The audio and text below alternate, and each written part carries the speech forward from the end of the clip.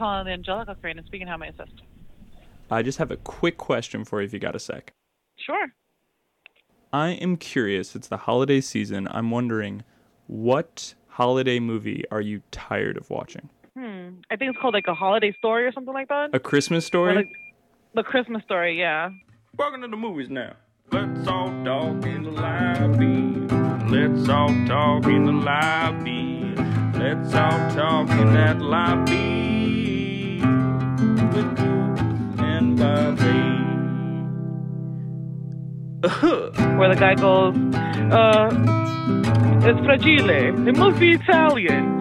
yeah, that one.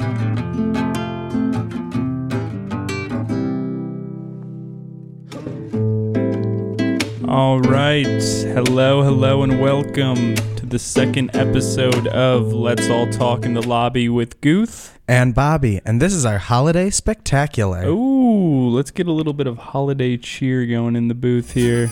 Tonight, we'll be doing A Christmas Story. Peace, harmony, comfort, and joy. Maybe next year. The comic mishaps and adventures of a young boy named Ralph trying to convince his parents, teachers, and Santa that a Red Ryder BB gun really is the perfect gift for Christmas in the 40s. There you go. There's a little plot overview for our film. And it's important to frame this as, we asked our local box office today, what is a Christmas movie that they're tired of seeing, that they think is overrated? And this is the one we got, and not surprisingly so. Not surprisingly, but The War on Christmas, man. It's not a holiday story.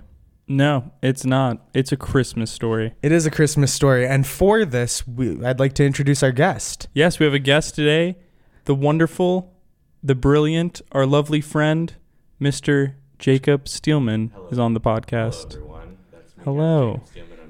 I'm very honored to be here. Thank you so much for coming to our second episode. We're still working out the kinks and trying to figure this whole show out. We're happy to have you along for the ride. Happy to be here.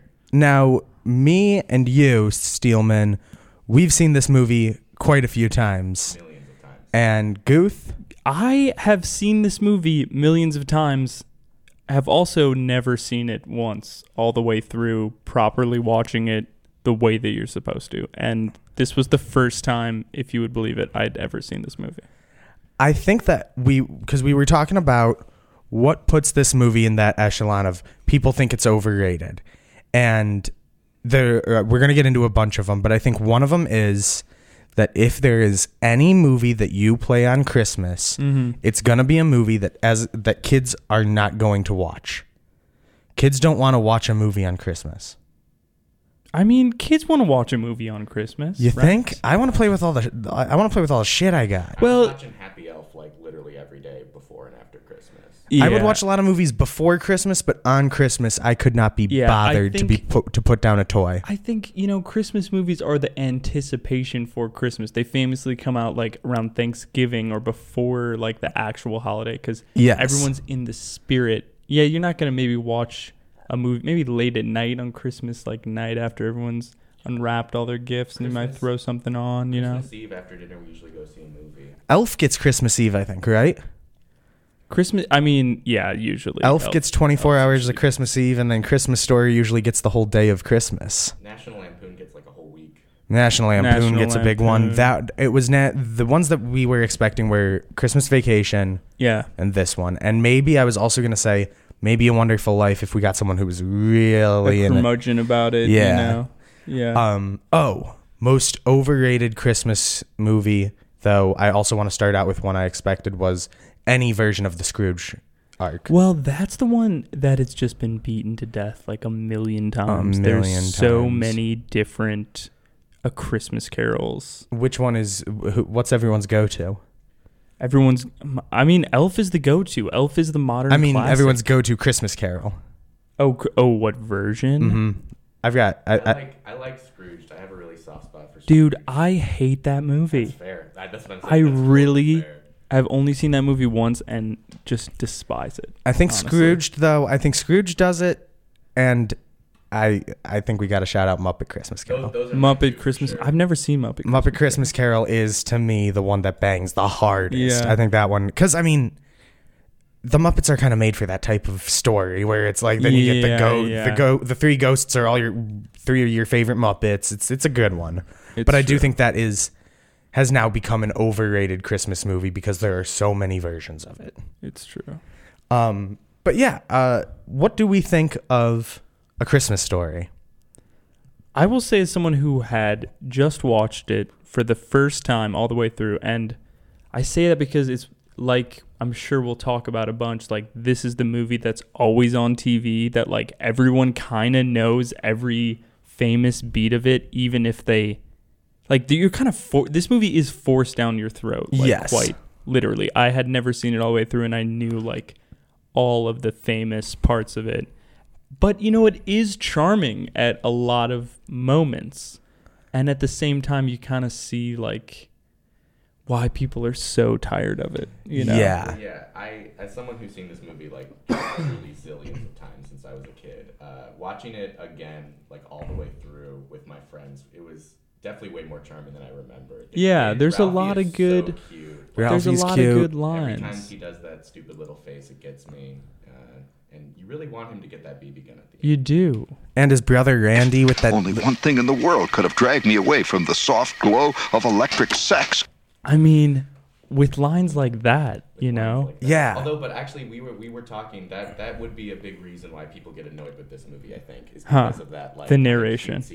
I think that might be kind of the whole thing with it is like the things that we're saying we love. We're saying the kids are charming, but also the kids are mostly cute. Like they're mostly just adorable. And I think that if you come home or if you're a kid and the holidays you don't like the holidays, or like if there's any bit of the hindsight of the holidays that is just like kind of sour for you, A Christmas Story is not going to be your movie because it is such a cynical look at the holidays. Yeah, it really leans into like the holidays aren't that great. They happen to you. You remember the holidays that you hold so fondly, you know, like when you're a little kid and you're wanting like some new toy for Santa to bring you. Like it looks at that like, yeah, it's so stupid. I mean, like I think it is kind of cynical, but I also think that you are supposed to fondly remember the time when you almost weren't even aware of how bad everything was because of the magic of Christmas. And that's what I'm... Like, again, like, as an adult, if you watch it, it's very obvious to see how bad of a time Ralphie and Randy are having. But when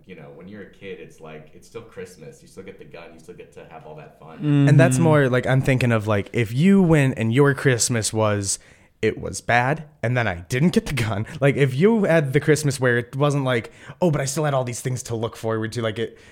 In this movie, Ralphie wanting a Red Ryder BB gun is an affliction. Mm-hmm. Like, it is something that's plaguing him, this movie. This movie has no plot, and that is, like, the plot is just this BB gun, you know, that he really wants. He's torturing himself. You'll shoot your eye out, kid. Everyone tells him, you're going to shoot your eye out. Yeah, and also, like, I think that this thing is also, it works better now with hindsight, too, than me watching it as a kid.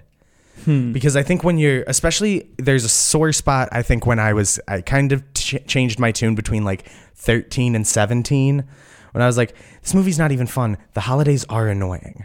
Mm-hmm. And now that I've, like, when I go home for the holidays and I have fun seeing my family and all that, I go back and I look at it and I'm like, oh, I can look at this and be like, yeah, that's what the holidays are. Mm-hmm. And that's a funny look at it.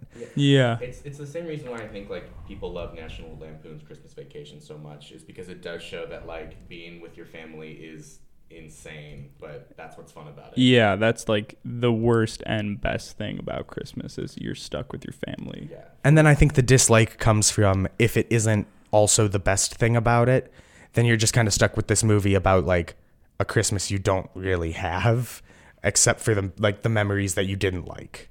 Because it is like, it does have this, like, it has this cynicism, but it also has this like kind of unwavering sweetness to it in the narration and how adorable the kids are. And I could see also if you find that schmaltziness annoying, this movie could really grate on you. The other thing that we talked about and we've pointed out is like, this is a weird movie to watch as a kid. Mm-hmm. Santa is a creepy dude who pushes you down a slide. Like, yeah. The bully and like all of the things that are going on with school, like nothing works out for the kid in the slightest. So when you're watching it as a kid and you don't get the whole hindsight, like looking back at your childhood, you know, having the movie be a period piece, like not picking up on all that, you're just like, what is this movie about? Literally, like, you're just like, oh, crummy things happen to a kid on Christmas. Like, Yeah. I don't want to watch this. This is making me feel uncomfortable. I have one of the things that one Christmas I remember distinctly watching A Christmas Story, pissed off because I got Skyrim that year on Xbox. And I put it in, and my sister's walking over the Xbox and she bumps it. And something happens where it just starts spinning and it cuts the disc so it cannot be played. And it was the game I wanted that year. And then my aunt comes on and she throws on Nightmare Before A Christmas Story.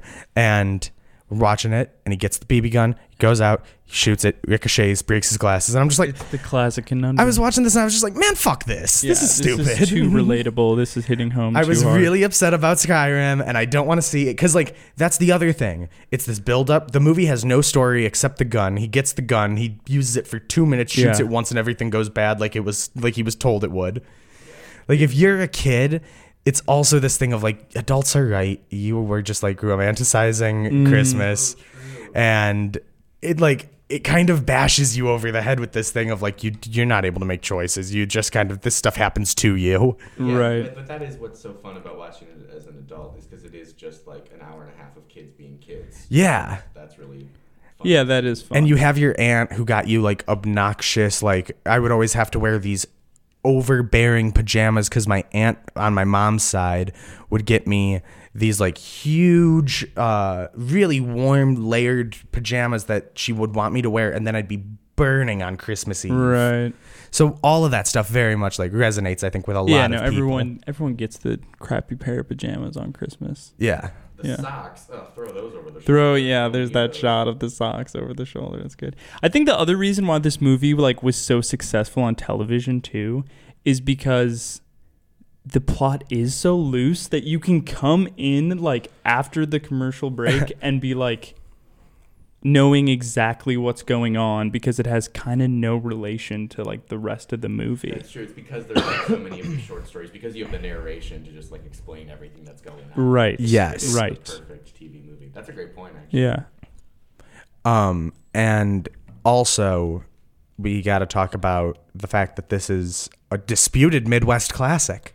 Oh my gosh. Okay, if we get into where the hell this movie takes place and like where are we The in logistics this movie? of it and It how like truly is something you can debate and just confuse the hell out of me when I was watching it. and then you go online and you look at the towns that claim this movie. And it is so fractioned in just the Great Lakes region. Right. Where it's like Chicago has it, a place in Indiana has it, Toronto has it, and Cleveland has it. Yeah, there's all these different places that are like, this movie is about our town and our people. And the movie is like, we're not going to say which one is actually that we're talking about. That's for you to figure out. And it's so funny that every town is like, this is our movie, but the Yeah. movie is just making a movie that couldn't care less about where it's set. It's I mean, just- so- it's set in the Midwest. It's set in the Midwest. It is set somewhere, and it is set in Harriman, Indiana, which is not a real place. Doesn't exist. Now, the thing is, Harriman is a town in where? Illinois. Which is why the dude, and it's actually the town, it's named after the guy who wrote the book and does the narration in the movie. Gene Shepard. Gene Shepard. He names it after his hometown of Harriman, Illinois, but changes it to Indiana. For God, I don't really understand why, because then they choose to shoot all of these sequences in Cleveland is like their Every big set exterior piece. is, yeah, that I've been to the Home Alone house, which isn't the Home Alone house. It's the exterior of the Home Alone house. Is it? No, the Christmas Story house. The Christmas We Story got house. the Home Alone house Illinois is- has the Home Alone. I'm house. Illinois. Don't take that away from us. Yeah. Yeah, sorry. Hopefully that's true. I'm pretty crossing sure my it is. lanes. I've been to the Home Alone house that's in Winnetka. Okay, there you go. It's in Winnetka. But I've been to the Christmas Story house. It's just the exteriors, but they've actually, the guy who has set up like it's a whole Christmas like kind of museum. It's like a lot of different stuff on Christmas movies and Christmas culture. Okay. So it's pretty cool. If you're around, do it. They got like other prop. Yeah, things not in just there, from not A just the Christmas leg. Story, and not just from that movie. It's a lot of Christmas like kind of memorabilia. What other stuff did they have in there? Let me look it up. It's been a minute, but I do remember being kind of surprised by the fact that they had. A decent amount of things. Now, the thing, I've been to Cleveland one time on a layover for a flight, and I was like, okay, I got this layover. I'm going to go check out the Rock and Roll Museum. And I get an Uber to the Rock and Roll Museum, and the dude who picks me up is like, oh, where you coming from? And I was like, oh, yeah, I'm on a layover. I come from Chicago. And he's like, oh, Chicago, yeah. You know, Chicago, yeah, it's a lot like Cleveland, except Cleveland's got a couple things that Chicago doesn't have. And he proceeds to name like the big things that Cleveland's got, and I'm like, okay, yeah, I'm ready to hear this. Like, what do you guys have that Chicago doesn't have? First thing he goes to is some street that you can drink openly. Yeah, I think it's East 9th Street. East 9th Street, you can just like crack a beer on the street, and that's like super rad. Yeah, that's I was shit. like, okay, facts. I guess we don't have that in Chicago. Then his next one, we got a big old poster of LeBron James. Witness. Yeah. Yeah. Like just a big advertisement for LeBron James. Mm-hmm. Is that still there? You know, I'm going back. Because the thing about Bobby's, he's from Cleveland. From Cleveland, friends with LeBron. We'll have him on the pod soon. Yeah, future guest for sure. Future guest. I know. I don't think it is because they had it. I mean, how could it still then be they up, got right? rid of it. When he came back, we brought it back. I assume now that one he's of his gone. points is not even a thing anymore, but he goes to the LeBron poster, Rock and Roll Hall of Fame, which I was on my way to see, so I couldn't really One dispute down. that one. And then his big finisher, he's like, oh yeah, and also, yeah, we got the house that they filmed A Christmas Story in, so Chicago doesn't have that. Yeah, you And guys I mean, did I had to just agree and nod my head, and come to Jesus moment. yeah. Yeah, it's a big Cleveland thing, but every set and everything that was filmed on the interior was shot in Toronto. All shot in Toronto. But- Canada loves this movie.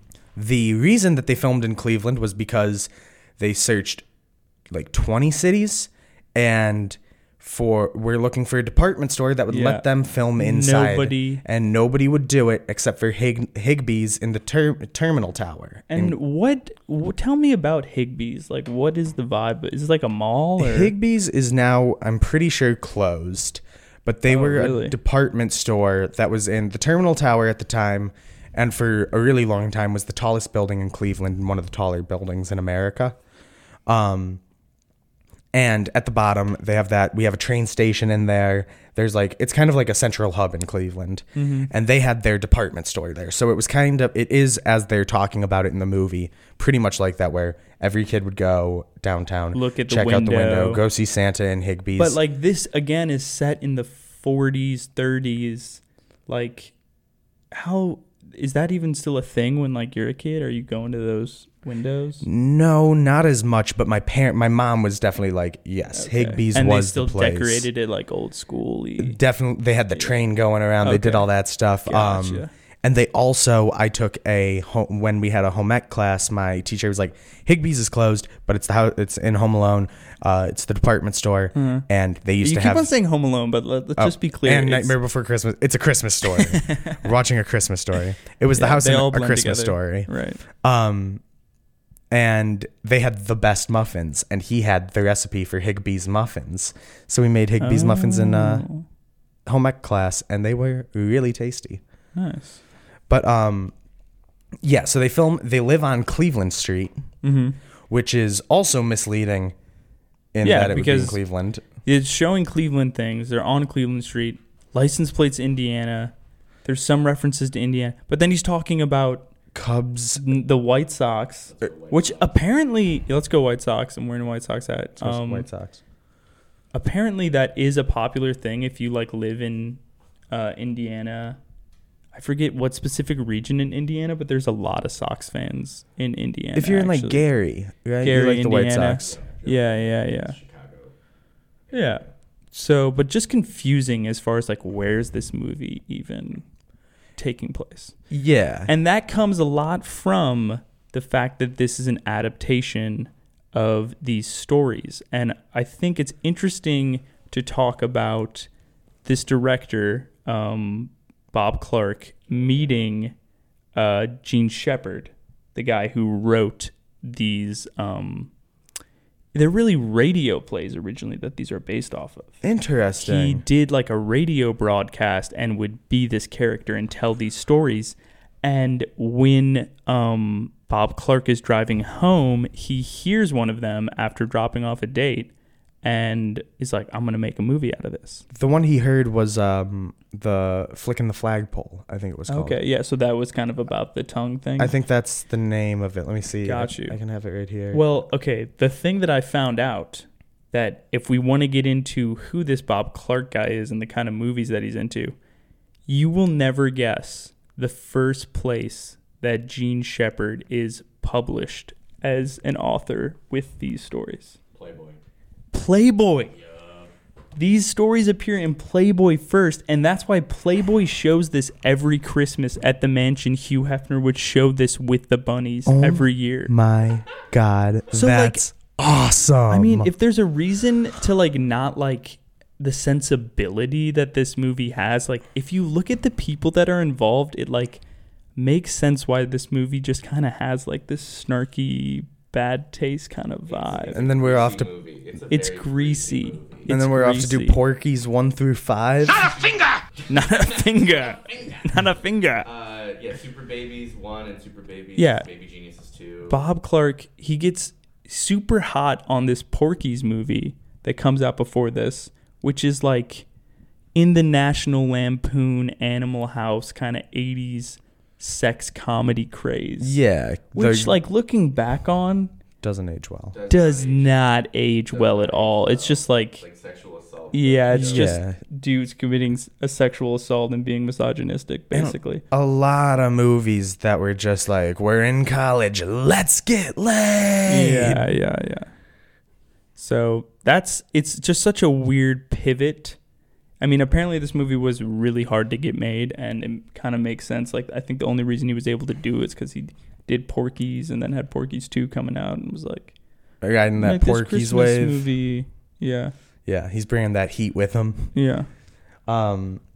But that's crazy that also just Playboy used to be known for its editorials as well. Like that people would do like all of these The sections. only reason and they'd do, people like, know about Playboy editorials is so that they have some excuse to like say if somebody catches them reading a Playboy. Like, look who they're interviewing. They do have some good interviews though. People have said some crazy shit for Playboy. yeah, it's kind of true. It's just weird to think of it as like, right now we're just like, oh, it was just a nudie mag, but it also used to be like a nudie mag that had like writers on staff and jokes and stuff like that. Yeah. It used to be a real magazine. It used to be a real magazine with boobs in it. Right. But now it's just I don't even know. Has Does it even boobs. have boobs in it anymore? I can't say I'm up to date with what's going on. No, I only have With Playboy. 70s issues. Switch to Hustler. Yeah. Um, So, I mean, these two meet, they decide to make this movie, and immediately shit goes wrong on the set. Because Gene Shepard is just, like, talking to all of these kid actors and giving them all sorts of direction. And Bob Clark is just, like, not about it. He feels like this guy's just taking over his set, and he eventually bans him from the set. whoa. And he's not allowed to, like, be there while they're filming. Interesting. Yeah. That's kind of cool. Yeah. That's funny because he's in a scene, He's in a scene, and I mean, he's in the whole movie doing the narration. but he just he wasn't allowed on set Yeah, after he just that. wasn't allowed on set. Uh-oh. Oh, geez. You know what? I didn't even mean to push that. I don't know who put that drop in here. I mean, we'll get to that. That is not. I did not make the It's really drop. not appropriate, Bobby. It's not. Can't be playing. I don't have. You can't be laptop. playing that. Jesus. Stop. Don't. It's Stop really doing bad. that. It's not me. I think it's just the computer doing it. Okay. I mean, Yeah. You it's have not, a racist that's computer not goof. okay. It's not okay. But all right, what's everyone's favorite little vignette? If you've got, because it's all, this is a series lot of of vignettes. vignettes. It's like it's a bunch Yeah. of series. We could do. One of my favorite parts is definitely the kids with their teeth and the teacher and the shot of the drawer. The goofy teeth. Mm-hmm. Frank the teacher. You should have seen that teacher's face, man. I mean, they get her. They got the chatter teeth and it's some fake rat poison or That something. stuff is so classic. They got all the gags. All the in- gags. in one drawer. As like someone who also grew up like in the 40s, I just think that this movie like, really just kind of hits it like almost perfectly. It Like, kind of gets captures it it. the dad and mom perfectly are right. just, like, totally my dad and mom. You know? Yeah. Always yelling at that furnace. My mom's always putting soap in my So I mouth. feel like the thing. Okay, so you said favorite vignettes. You go for the goofy teeth kind of intro. For me, I feel like the best bit is I love Ralphie's imagination. Those And are all anytime, really like when he first is talking about the BB gun and he like imagines shooting all of those robbers from like invading the house, that's when the movie was like, okay, this movie's kind of fun, honestly. good. Yeah, those are really fun. Here, wait, Tell I'm gonna where, cue up. Bill Lawrence gets his inspiration from when he makes Scrubs 20 years later. This is Black Bart Bites the Dust. This is the score on the Score movie? on the dream sequence when he's dreaming about the BB gun. I Oh, also like how when he's writing the essay, he just thinks he's writing like gold.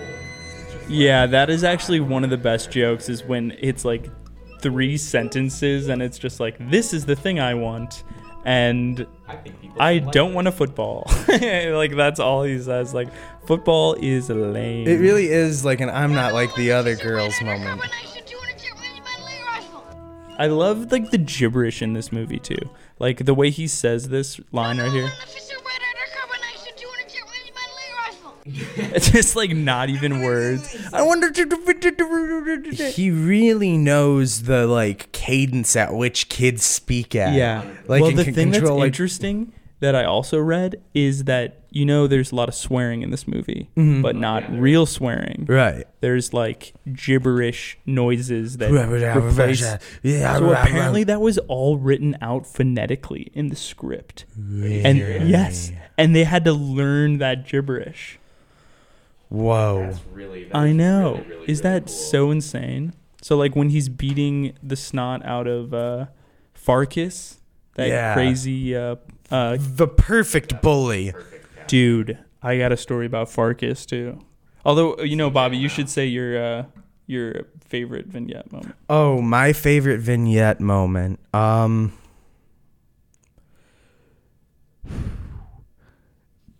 mean, I was about to say it's hard not to go with him. The dad. But first in off, the is- nature of this Yeah, it's episode, hard with the leg lamp. That's true. well, that's obviously a problem, especially if you're watching this with your family. But no, if we're talking about the most overrated sequence, I mean, isn't that the one that has been? that one Is has that been still done- funny? Were you guys still laughing at that? At I that part? still think that It's a Major Award is pretty funny. Yeah. The fact The that build he- up to that. and the fact that he's solving like crossword puzzles and then he gets Yes. something and he thinks that it's good. He thinks it's gonna be a bowling alley and he's like, Of we'll go actual get the bowling. deed for it. And she gets him the bowling ball, thinking that they had won the bowling alley. yeah. Like, yeah, the dad is like so good. Must be Italian. He's really the glue that holds everything together. Now I could go just the other way. Really? I think the mom is what truly ties this movie all together.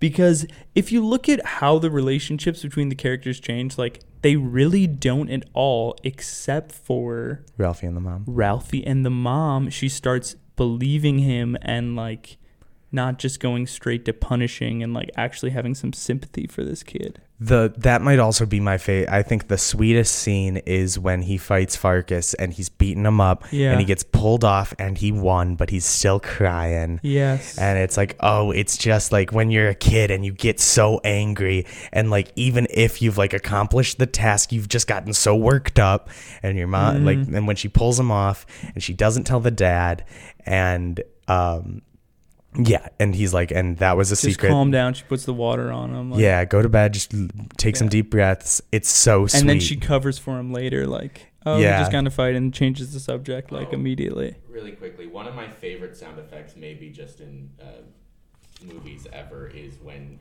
she's on the phone with the mom and she tells him, and then the mom just on the phone just starts screaming.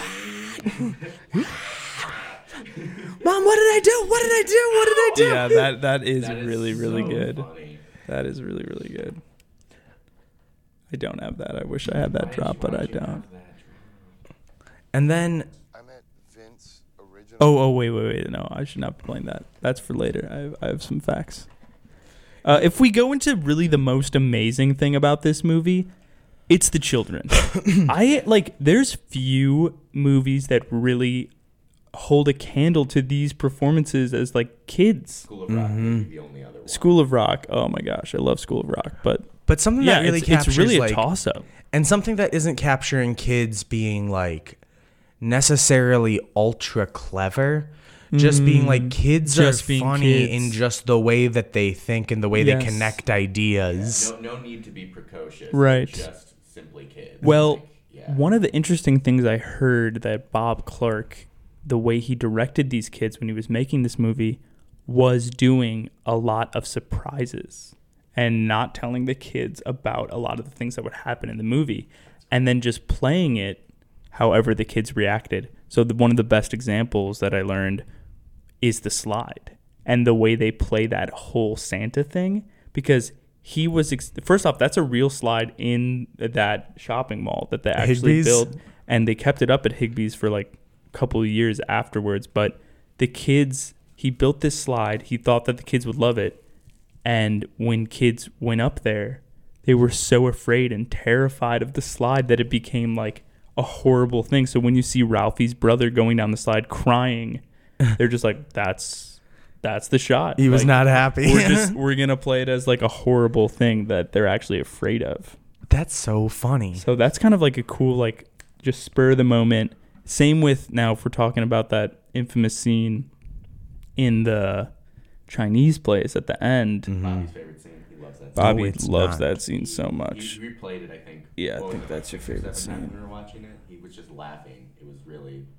It was a lot. Well, the whole cast didn't know what was going to happen when they brought out that duck. Oh, and they bring out the duck and the mom that's all. screams. It's an improv. It's all a real scream when they cut off the duck's head. and then they laugh, and that's so... Yeah, really great. That's That's great. a really sweet moment, actually. it is. It is a sweet moment, despite the The racism. racism, the blatant racism. Terrible racism. Yeah, no, that does not age well at all. It really dampers the movie too, and it's like unfortunate that it's at the end. It leaves It's open like, yeah, that. that's what it leaves you with, is Yeah. just like this racist cartoon of That's what's of fun about Chinese people singing Christmas carols. how quoted it is the drunker someone gets throughout Christmas, the closer they come to doing the last scene of A Christmas Yeah, Story. and the more we Wow, realize, you were like, stone you cold know, sober when you were doing it. Yeah. Yeah, see me on Christmas. I'll be doing it all day. That's the thing. Yeah, like, you know how TBS will air it 24 hours? oh yeah, and that's the thing we can talk I about. It's the j- first. I think it's one of the first things to ever be aired 24 hours on a network. I only air the last scene 24 hours a day. So did you guys know that for the 24-hour, was I on a different thing before I jumped to that? What was I just talking about? That it was the first thing to be aired 24 hours? Okay, yeah, let's go with that.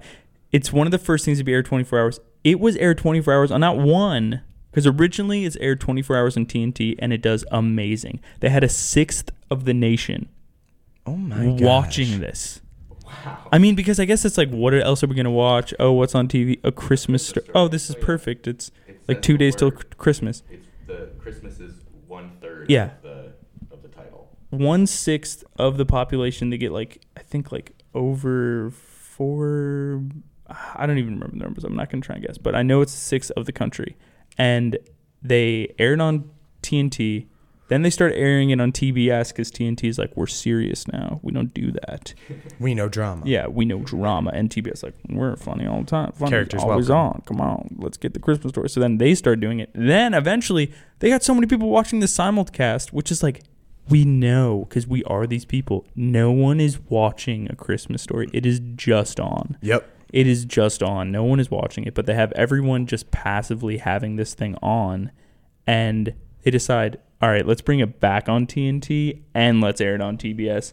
2 networks casting it. Ted Turner just really loves A Dude, Christmas Story. lazy money. Lazy money in the bank. You don't got to lift a finger. Just keep showing this thing over and over That and guy. reel it in. That is so insane. And that's the thing. We look at Bob Clark and we're like, not the best track record, but you can't be needing the money. No, now he is. I wonder like how much of the cut he like the rights he still maintains. You gotta wonder, like, if they air your movie all day on 2 channels on Yeah. a TV channel once a year and 1/6 of the country watches it, you gotta be making a decent check. It's true. And the ecstasy of unbridled avarice. I mean, it's true. I mean, the ecstasy of You'll shoot your eye out, kid. that's So- what That people. sounds like John Candy. There's so many strange voices in this. As much as we've gushed about this movie, I do think it's a little overrated. I mean, it is a go-to in anyone's house because of these simulcasts. Yeah. That's why it stuck around. It wasn't a hit when it came out. Like, it's because people are just showing it to death that it's like you can't. And I also, Yeah, I It's just a publicity it's thing. rated. I mean, like it's great. It's definitely not a movie that you should be watching. For any other reason. But because of the vignettes, it's like one of the most perfect things to throw on while you're cooking Christmas dinner. You know, it or makes opening presents or whatever, yeah. Because you have to give like 3% of your attention, and you can jump in at any moment. So I wouldn't even necessarily say overrated. I think it's like it's. I definitely enjoyed watching it, but it's definitely overplayed, way overplayed. and I could easily see someone making a great argument for going, well, play It's a Wonderful Life all Christmas Day. I don't need to see A Christmas Story. I like that movie more. And I also like that movie. There are other Christmas movies I would say I like more. Well, yeah, and that's the thing. There's not a lot of Christmas movies. There's a lot of Christmas movies better than this movie, and yet this is the one that's on nonstop every day, all the time. Well, because I feel like that's the thing is like this one is the one that's maybe the least annoying to be played over and over and over again. Like if it's Because it's like we were saying, you can kind of pop in and pop Yeah. out and not get Like- lost because there's not really a story. It's a Wonderful Life. If I popped in halfway through, I'd be like, oh man, I missed all of like my favorite parts at the beginning too. You know, where if A Christmas Story, it's just like, oh, I can just watch this vignette and then I got to go baste the ham or whatever. Yeah. Well, and then we get to, I think that Yeah. Blurt it out. Blurt it out. Come on, blurt it bro. out. I think that Elf is kind of The one new of, version of this. it's the new version of it, but it's also, if you look at it compared to, we could go like A Christmas Carol and this, and maybe even It's a Wonderful Life. Elf requires a little bit more following than either of them. Yeah, but the difference is everyone has seen Elf. Everyone actually knows and I am making a generalization, but I feel like most people actually know the beats of Elf to the point where you can watch it on TV now, come in anywhere, and know exactly what's going on because everyone's seen it. Right. But Christmas Story is just like you understand what's going on because it was on last year, and you actually. I feel like I watched this movie before sitting down for real and watching it in one go through. I feel like I probably saw this movie like over In the vignettes. course. Yeah, over the course of like 15 years of my life. You know. Yeah. I think that that's the other thing was I was surprised when I was watching it, the order almost in which the parts came, where I was like, I thought that I had seen this movie a million times and knew exactly what was going to happen when it happened, but I knew exactly what was going to happen. I had no idea the order of events. Like, because it doesn't matter. Like, I wonder in the script if it's even like the way we see it now. Like, we mentioned that thing where they get the tree and then they don't decorate it till like Christmas Eve. Christmas Eve. Oh, and another shout out to one that I thought was way earlier in the movie, but they actually build up to it is the Little Orphan Annie decoder ring. Drink I just love Be sure to drink your Ovaltine. drink your Ovaltine. A crummy commercial? Yeah. Son of a bitch. Yeah, no, that is so good. I just love the scene before that when he's like, the only thing that could tear me away Yeah. is little orphan Annie. Just like, what? Why does this kid like love Annie so much? It's so strange. And then also the fact that he's in there for no more than 2 minutes and his brother is screaming that he has to get out. Yeah. His brother just really, when you gotta go, you gotta go. His brother, Randy cries in a really, really great way. Some men are Baptists, others Catholics. Can you play Not a Finger just one more time, just so I can cackle to myself? The finger. But I think that, the grandpa, or the dad and the mom are the two best parts. Do you guys notice that when they're at Higbee's, the dad goes, when they go to stand in line, the dad goes off. I'm pretty sure they go and get drunk. Because the dad goes off at Higbee's and then he's coming back with all the people from Wizard of Oz and he's like walking and leaning and dancing on them.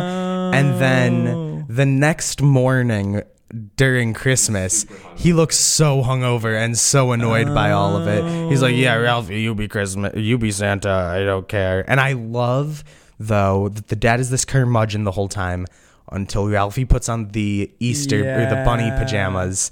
And his dad's like, well, what the fuck? Get my kid out of these. He hates it. Yeah, he stands up for his kid in that moment. And when he says, there's one more gift left underneath the... that was behind great. the piano or desk or whatever. That is a sweet little moment. I have never understood why his dad gets mad at him for saying fuck when he fixes the car. My dad, that is as far. My dad would be like, all right, you can't say it, but we were working on a car.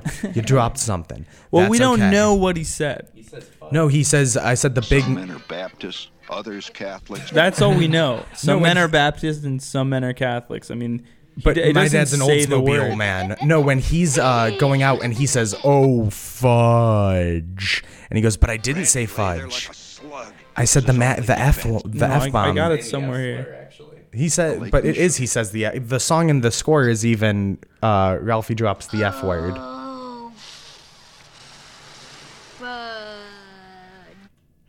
We don't It's know. the thing is, "Oh fudge," and he goes, "But It's I didn't one of say the best cliffhangers in the movie. Oh, fun. Oh, fun. What, Oh, He's having so much and then fun. you figure out later that But- Rosebud's actually the name of the slug. No, he does go, but I didn't say fudge. He says the f word. It's debatable. It's people will debate it. It's a constant debate.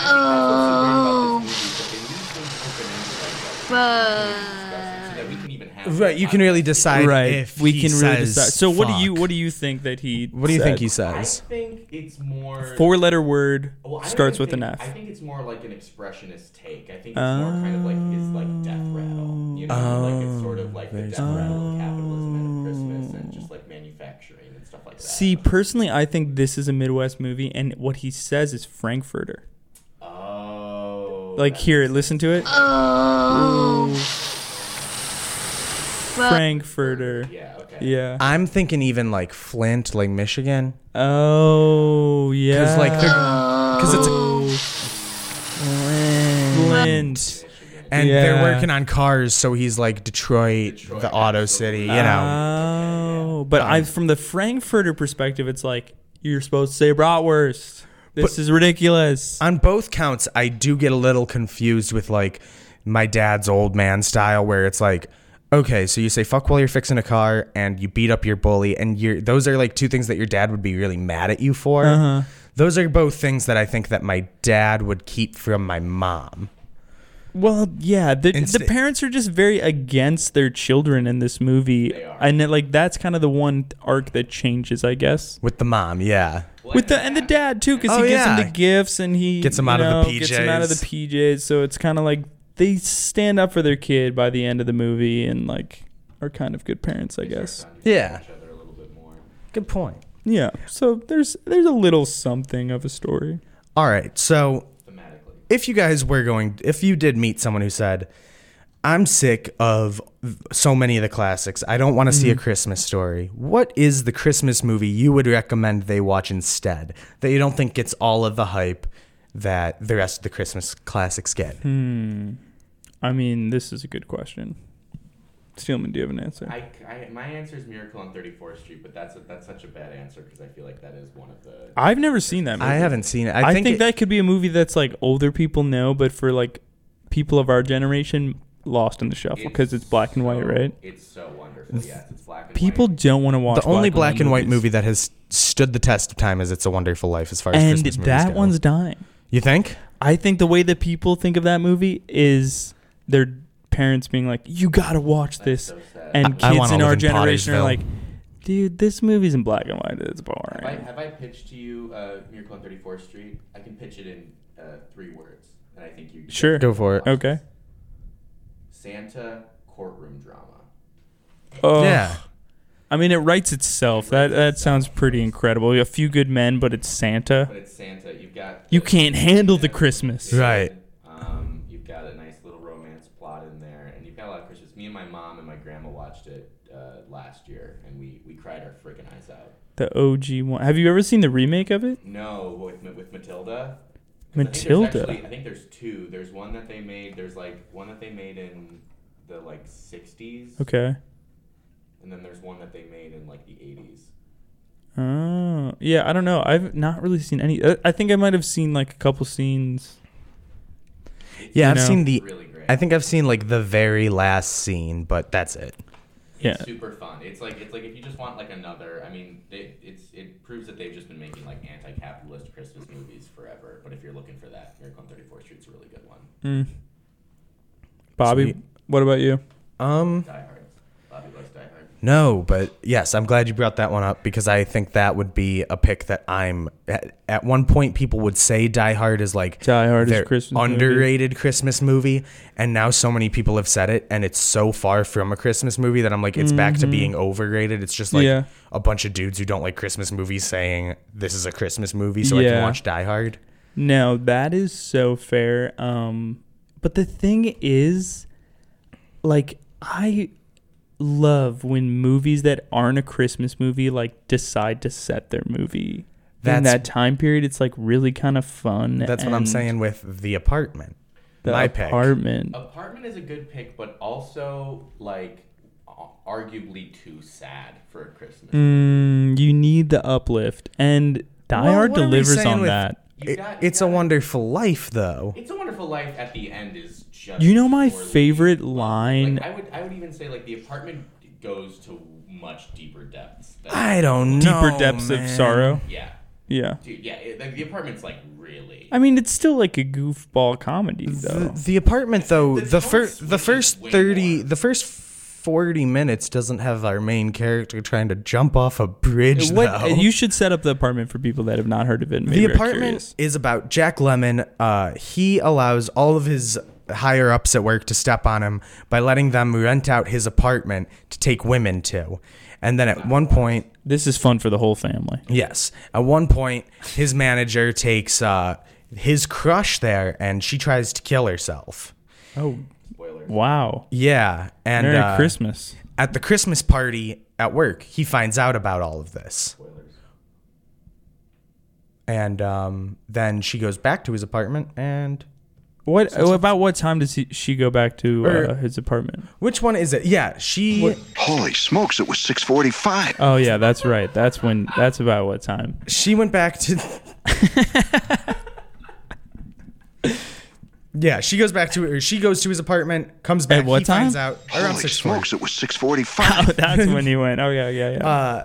And then when she goes back, she tries to kill herself, and he finds her, and that's kind of Hilarity ensues. hilarious. Merry Christmas. but it does Suicide happen- notes and affairs. But I think that might be if you are sick of like the schmaltziness of a Christmas Yeah.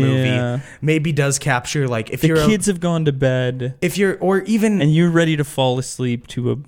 even you're like I'm alone on Christmas, I could use something that like will boost my spirits a little, but like still hits home with me, you know? Like I think it's kind of a good movie if you're like kind of down on your luck in your 20s Yeah. for Christmas. All right. Dude, I don't know. I think that movie would bring you down. In my Well, you know what I think? I'm going to dare people to watch it. In fact, I'm going to I triple dog dare you! watch this movie. I think The Apartment is wonderful, and whether it's Christmas or frankly any time of the year, I'll sit down and watch the bar because it's a good movie. Yeah, It's a I don't fun think. time. I also don't think I'm gonna come out of a Billy Wilder movie and be like, "Man, that's the most depressing Christmas movie I've ever seen." Yeah, no. It's got its fun gags. You know, it all comes together in the end.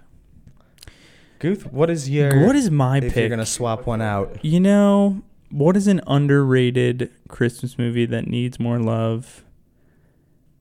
You know, okay, this movie has its problems, but I did enjoy it the one time that I've seen it in theaters, and that is Office A Christmas Night Party. Not Office Christmas Party. That movie is horrible, and I really urge people to stay away from that movie because it is not funny at all. But came out like around the same time, The Night Before, with Seth Rogen JG and Joseph Gordon-Levitt and Sam, the dude from Marvel, the Falcon, whoever plays the Falcon. Oh yeah, Anthony Mackie. Anthony Mackie, thank you. The three of them embark on a night out in New York on Christmas. It's the night before Christmas, and they party and just have fun.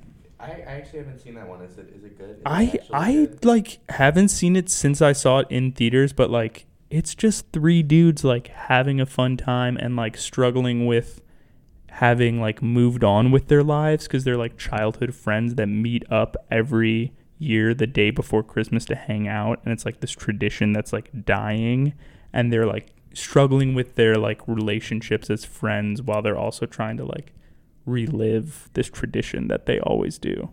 It's fun and sweet. I liked it a lot. And then I'll throw one more in for people who are looking for a movie around Christmas, but it's not about Christmas.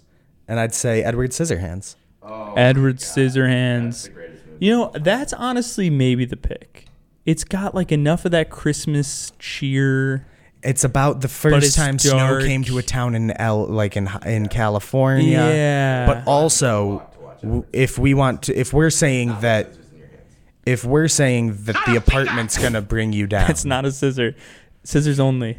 Not a finger! if we say the apartment is too big of a bummer, Yeah, no, you're going to be Yeah, in that's kinda true. fucking tatters. by This the is end. definitely after the kids go to sleep. But, I mean, okay. You know that you're going to need to be checked in on. Yeah, you're going to need to be checked. But I think people do sometimes need a movie that's a bit of a downer for Christmas because sometimes there is a cynicism to how upbeat these movies get. It's not a movie that like revels in like it makes you feel beautiful in how sad it is, where it's not just like depressing. You don't feel like worthless or hopeless Right. at the end of it. But it is a Frankenstein story. Yeah, Very it's still Tim Burton-y. But I think the reason we bring it up is because like we're gatekeeping Christmas movies. Like there's so many movies out there that fit in the holiday like time period, and we're like, no, you can only watch like these 5 movies. I like the Harry Potter movies of some time. Yes, How got encapsulated those are in Christmas movies. They're always like just having Christmas. They're just at the some coziest point. feeling too. Yeah. They're hot chocolate movies. Yes. Fuck it, put on Lord of the Rings. Those are some good picks. Jack Frost. Jack Frost. Short. Oh, the Santa Claus. Santa Claus 3. Yeah, no, actually, you can skip that one. I think probably. Actually, do you guys like the Santa Claus? I think the first one's good. I think the first one's pretty fun. I think the first one's pretty fun. It was never like I never felt like it knocked me on my ass or anything like that. We need more deadbeat dad movies. What was the last good deadbeat dad movie? Dude, but there were so many really horrible deadbeat. Ghost Dad. Jack Frost isn't even that good. When was the No, last- Jack Frost is No, horrible. it's terrible. What was the last good deadbeat dad movie we had though? See, Big that's Daddy. the thing. Big Dad. That's the 90s, guys. I've got a script. I Daddy can- Long podcast Legs. for the pod. Oh, there's got to be some movies I've seen recently about. Oh, like, what a about real Uncut peak- Gems? That's not a. He doesn't have a dad. He doesn't have a child. Yeah, he does. Does he have a child? In Yeah, that he has movie? 2 kids. Does he really? Yeah, and he puts them in danger constantly. No. He's a deadbeat dad. No, you're lying. No, I'm not. No, He's got a son. You remember they play basketball? They do they actually? Yeah, he's Yeah, got a he little dunks hoop on in his room. Are you sure that's not bedtime? They story? listen. They do not pay a lot of attention to the child in that movie. It's not really about the kids because he's a deadbeat dad. Yeah, he's a big deadbeat dad in that I'm movie, more, though. I'm more focused on him. I'm more focused on the bets. Deck the horse!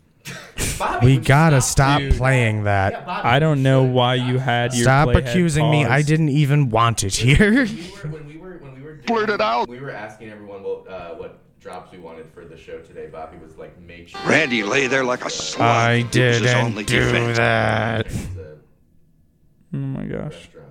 Madness. Okay, to bring it, I know we kind of went off topic of A Christmas Story, but I would like to circle back because I want to talk about the child performances, right? Okay.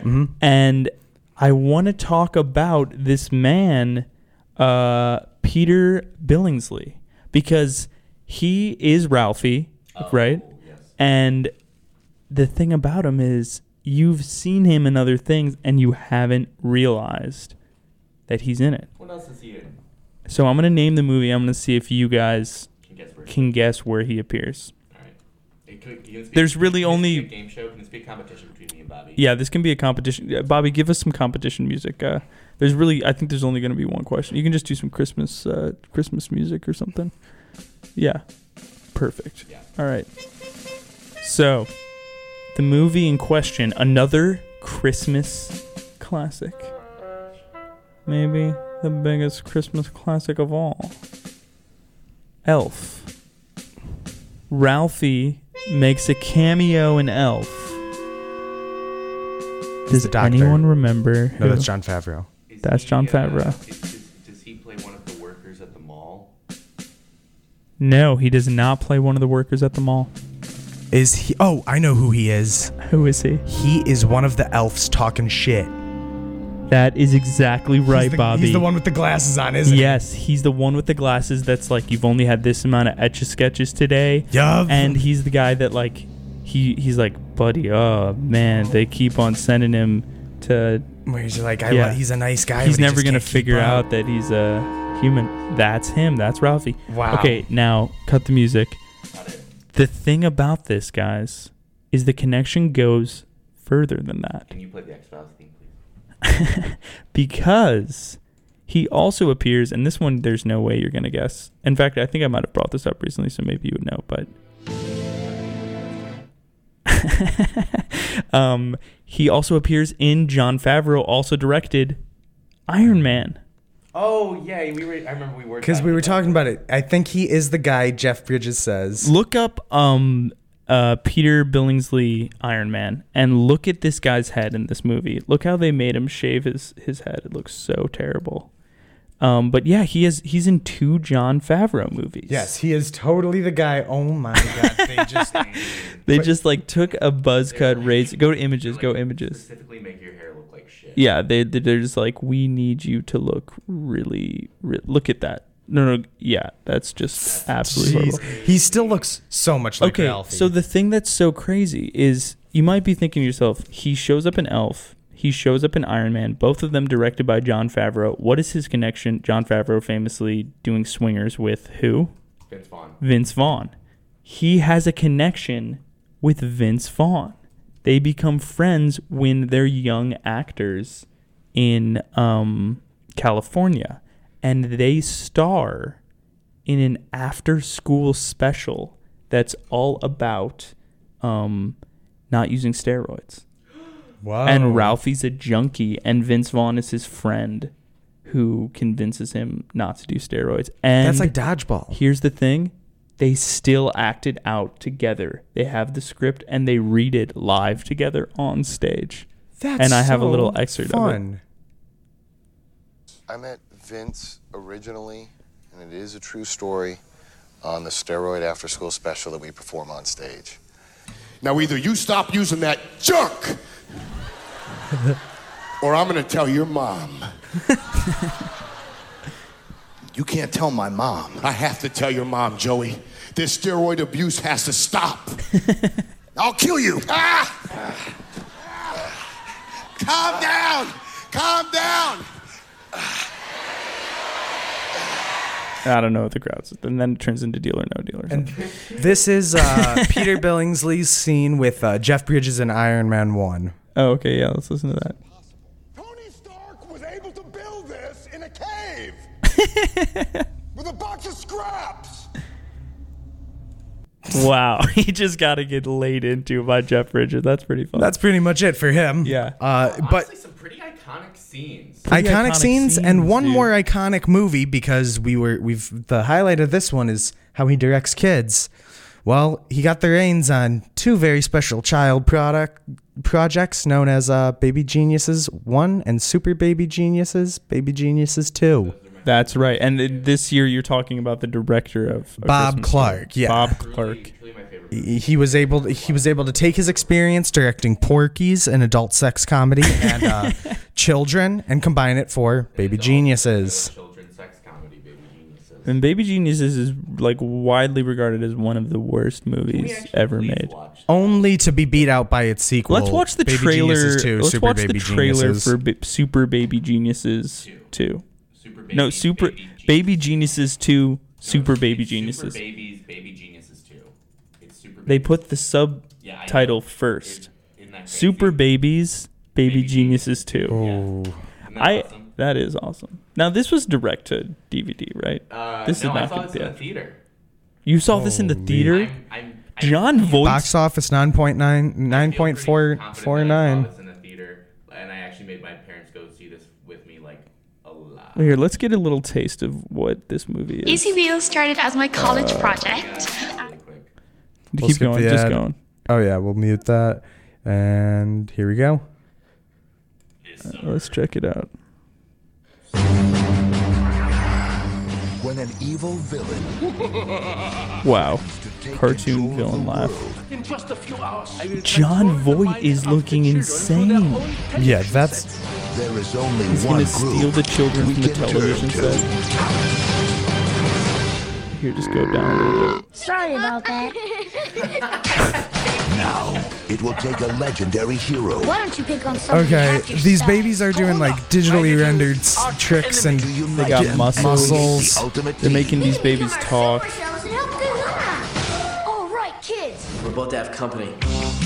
Nice spot. All right, this is enough of Super Baby Jesus. I mean, this just looks absolutely horrible. To fix the Steelman- pacing of how they got every shot, they've also like changed the frame rate so everything's moving really fast. It just looks like a crazy cartoon. I just like Baby burped. I thought that was really funny.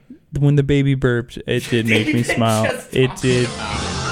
This is them fighting. These are all the babies fighting. What about the part with the babies in the mall and they're walking to the Bee Gees? I mean, this is just a real fall from grace from this guy. Yeah. But Who knew that like the most respectable thing that he would do would be from the publication of a Playboy article? Like, that's pretty sad. well, I mean, if you're the guy who did Porky's, maybe it's not too shocking. No. It makes sense. It's just still really sad. But you know, the thing that is really crazy is they just released a sequel to this movie. Did you know this? Yes. It's on HBO Max. It's a brand new sequel to the movie, and I actually brought the voiceover that they use in this movie. I haven't watched it, but I was able to just get a couple clips of the voiceover. So maybe we can try and piece together what the story of this movie just through the limited amount of voiceover that I have. So let's check this out. Here's the first one. Language is the key to world peace. If we all spoke each other's tongues, perhaps the scourge of war would be ended forever. Wow. I mean, right off the bat, I mean, this movie's going for the jugular. It seems to be a very different tone for A Christmas Story. I mean, I like it though. You know, like should we listen to that again? Political take. Let me hear that back one more time. It just seems so odd. Language is the key to world peace. If we all spoke each other's tongues, perhaps the scourge of war would be ended forever. I guess that's true. If we did, maybe they're learning from their. You know what this movie's telling you? We're learning from our mistakes. Yes. We know that we had that really racist scene in the first one. What if we all spoke the same language? Then we would bring about world peace. And right away, Ralphie is setting his eyes towards what, Steelman? The future end, solving what? Crime. World peace. Yeah, he's like almost like a vigilante. They're capitalizing on the superhero thing. And I mean, I think that really does summarize the spirit of this movie and Christmas, which is peace on earth and Peace on goodwill earth. towards men. True. Let's keep going and see if we can piece over what's going on with Ralphie in this reboot. All music is important, Dick. It's the universal language. One of our best hopes for the eventual realization of the brotherhood of man. I mean, wow. Ralphie is just spitting fire. He's asking the big questions and getting to the bottom music. of it. That's the universal language, Dick. I don't know who Dick is. Yeah, there must be like a new character. Maybe that's his kid or something like that. Maybe it's like his boy sidekick or something like that. I don't know. But yeah, I mean, what a weird turn. This is not the same. It's really refreshing though, honestly. Yeah, there's not. Okay, one thing I'll notice. Not one reference to Christmas. No guns, no Christmas. No BB gun. More talking about Christmas. He doesn't want toys anymore. He's grown past that. He's kind of like the Scrooge. That is so. He's the Scrooge that's woken up from the dream, and it's. What if we stuck around with that guy for I think it also might tie back to what she called it at the beginning of the phone call.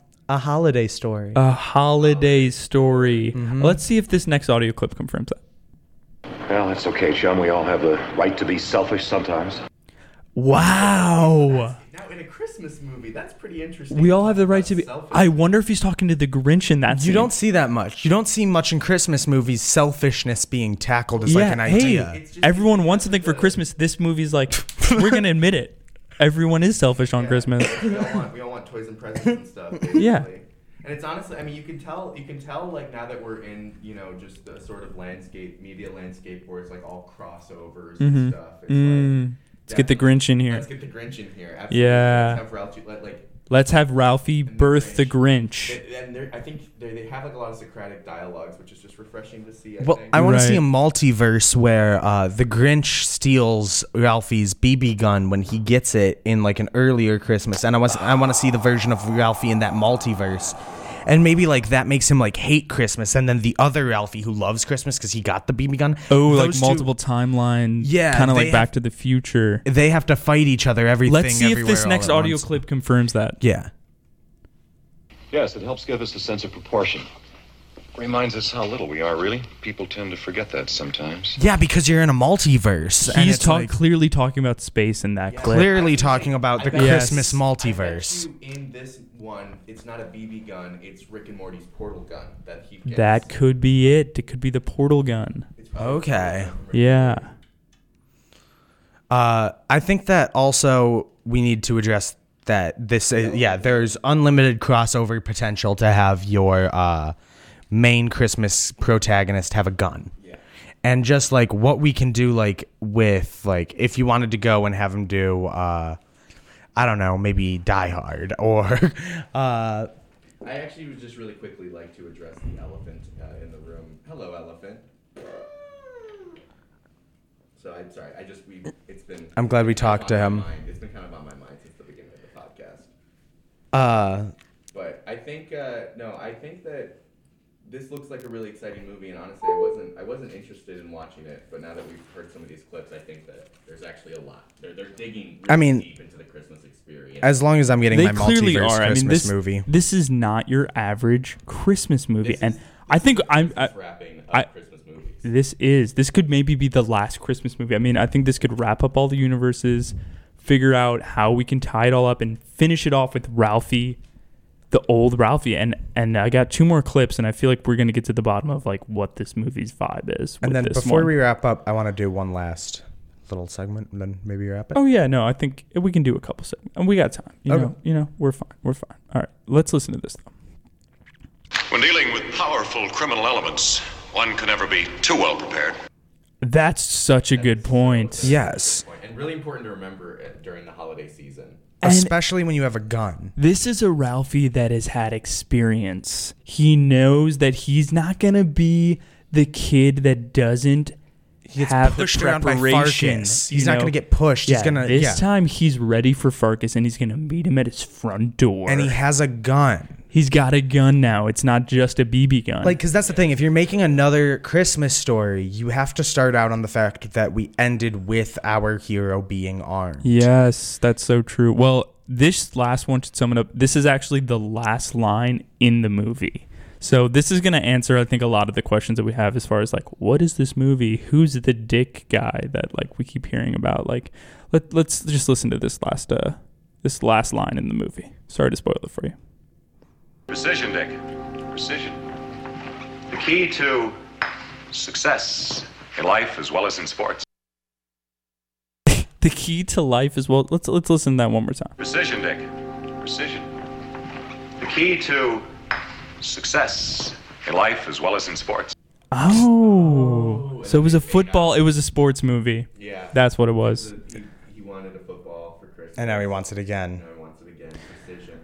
All right, well, that about does it on I got A Christmas one more Story. thing. Well, do you want to do some of the other?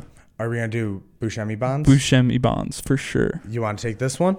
Yeah, I'll take this Buscemi Bonds. So Steelman, what we do here on the show, one of the fun games that we like to end our episodes on with is, have you heard of the 6 Degrees of Kevin Bacon? Oh, of course, I invented it. You invented that? Mm-hmm. Well, me and 5 other people. Okay, well that makes sense. We play a similar game, but with Steve Buscemi, and it's called Buscemi Bonds. Buscemi's in the office. We're trying to get to Buscemi from A Christmas Story. Oh.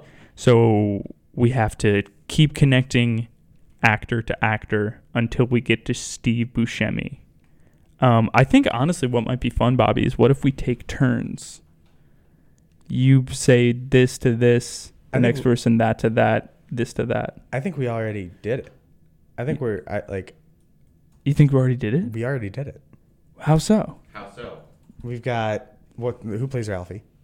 Ralphie is played by the classic actor that everyone knows, Peter Billingsley. Peter Billingsley was in what movie? Iron Man. With who? With of course, Jeff Bridges, who's in The Big Lebowski. Oh, wow. That's the second time we connect with Big Lebowski. You can jump that one pretty quick. Wow. Yeah, I guess there's a lot of people in that movie, and it is one of the best from Buscemi. So that's the Buscemi Bonds. Buscemi Bond. Buscemi Bonds. So who wins in a fist fight? Ralphie with a BB gun or Will Ferrell from Elf? Ooh. I mean, Ralphie's a little tiny kid, and he's got a gun, Elf. but Will Ferrell I would has like that to see the cannon new Ralphie from the remake take on the Elf. Yeah. Okay, so maybe we can talk about that one next year when we see the new one. I would like. Then maybe so. I would like the new Ralphie to have to try to shoot Krampus. Oh, Krampus, also an underrated Christmas movie. Yeah. Yeah, I mean, as far as anything else we want to cover here on this episode, Bobby? No, I think I... Wait, can I plug something? Yeah, really quick? you want to plug something? Yeah, sure. I'd like to quickly plug my damn nose because these guys smell so freaking bad. Wow. Nice. That is really unfortunate. Okay, last thing that I'll say about the connection between Vince Vaughn and Peter Billingsley.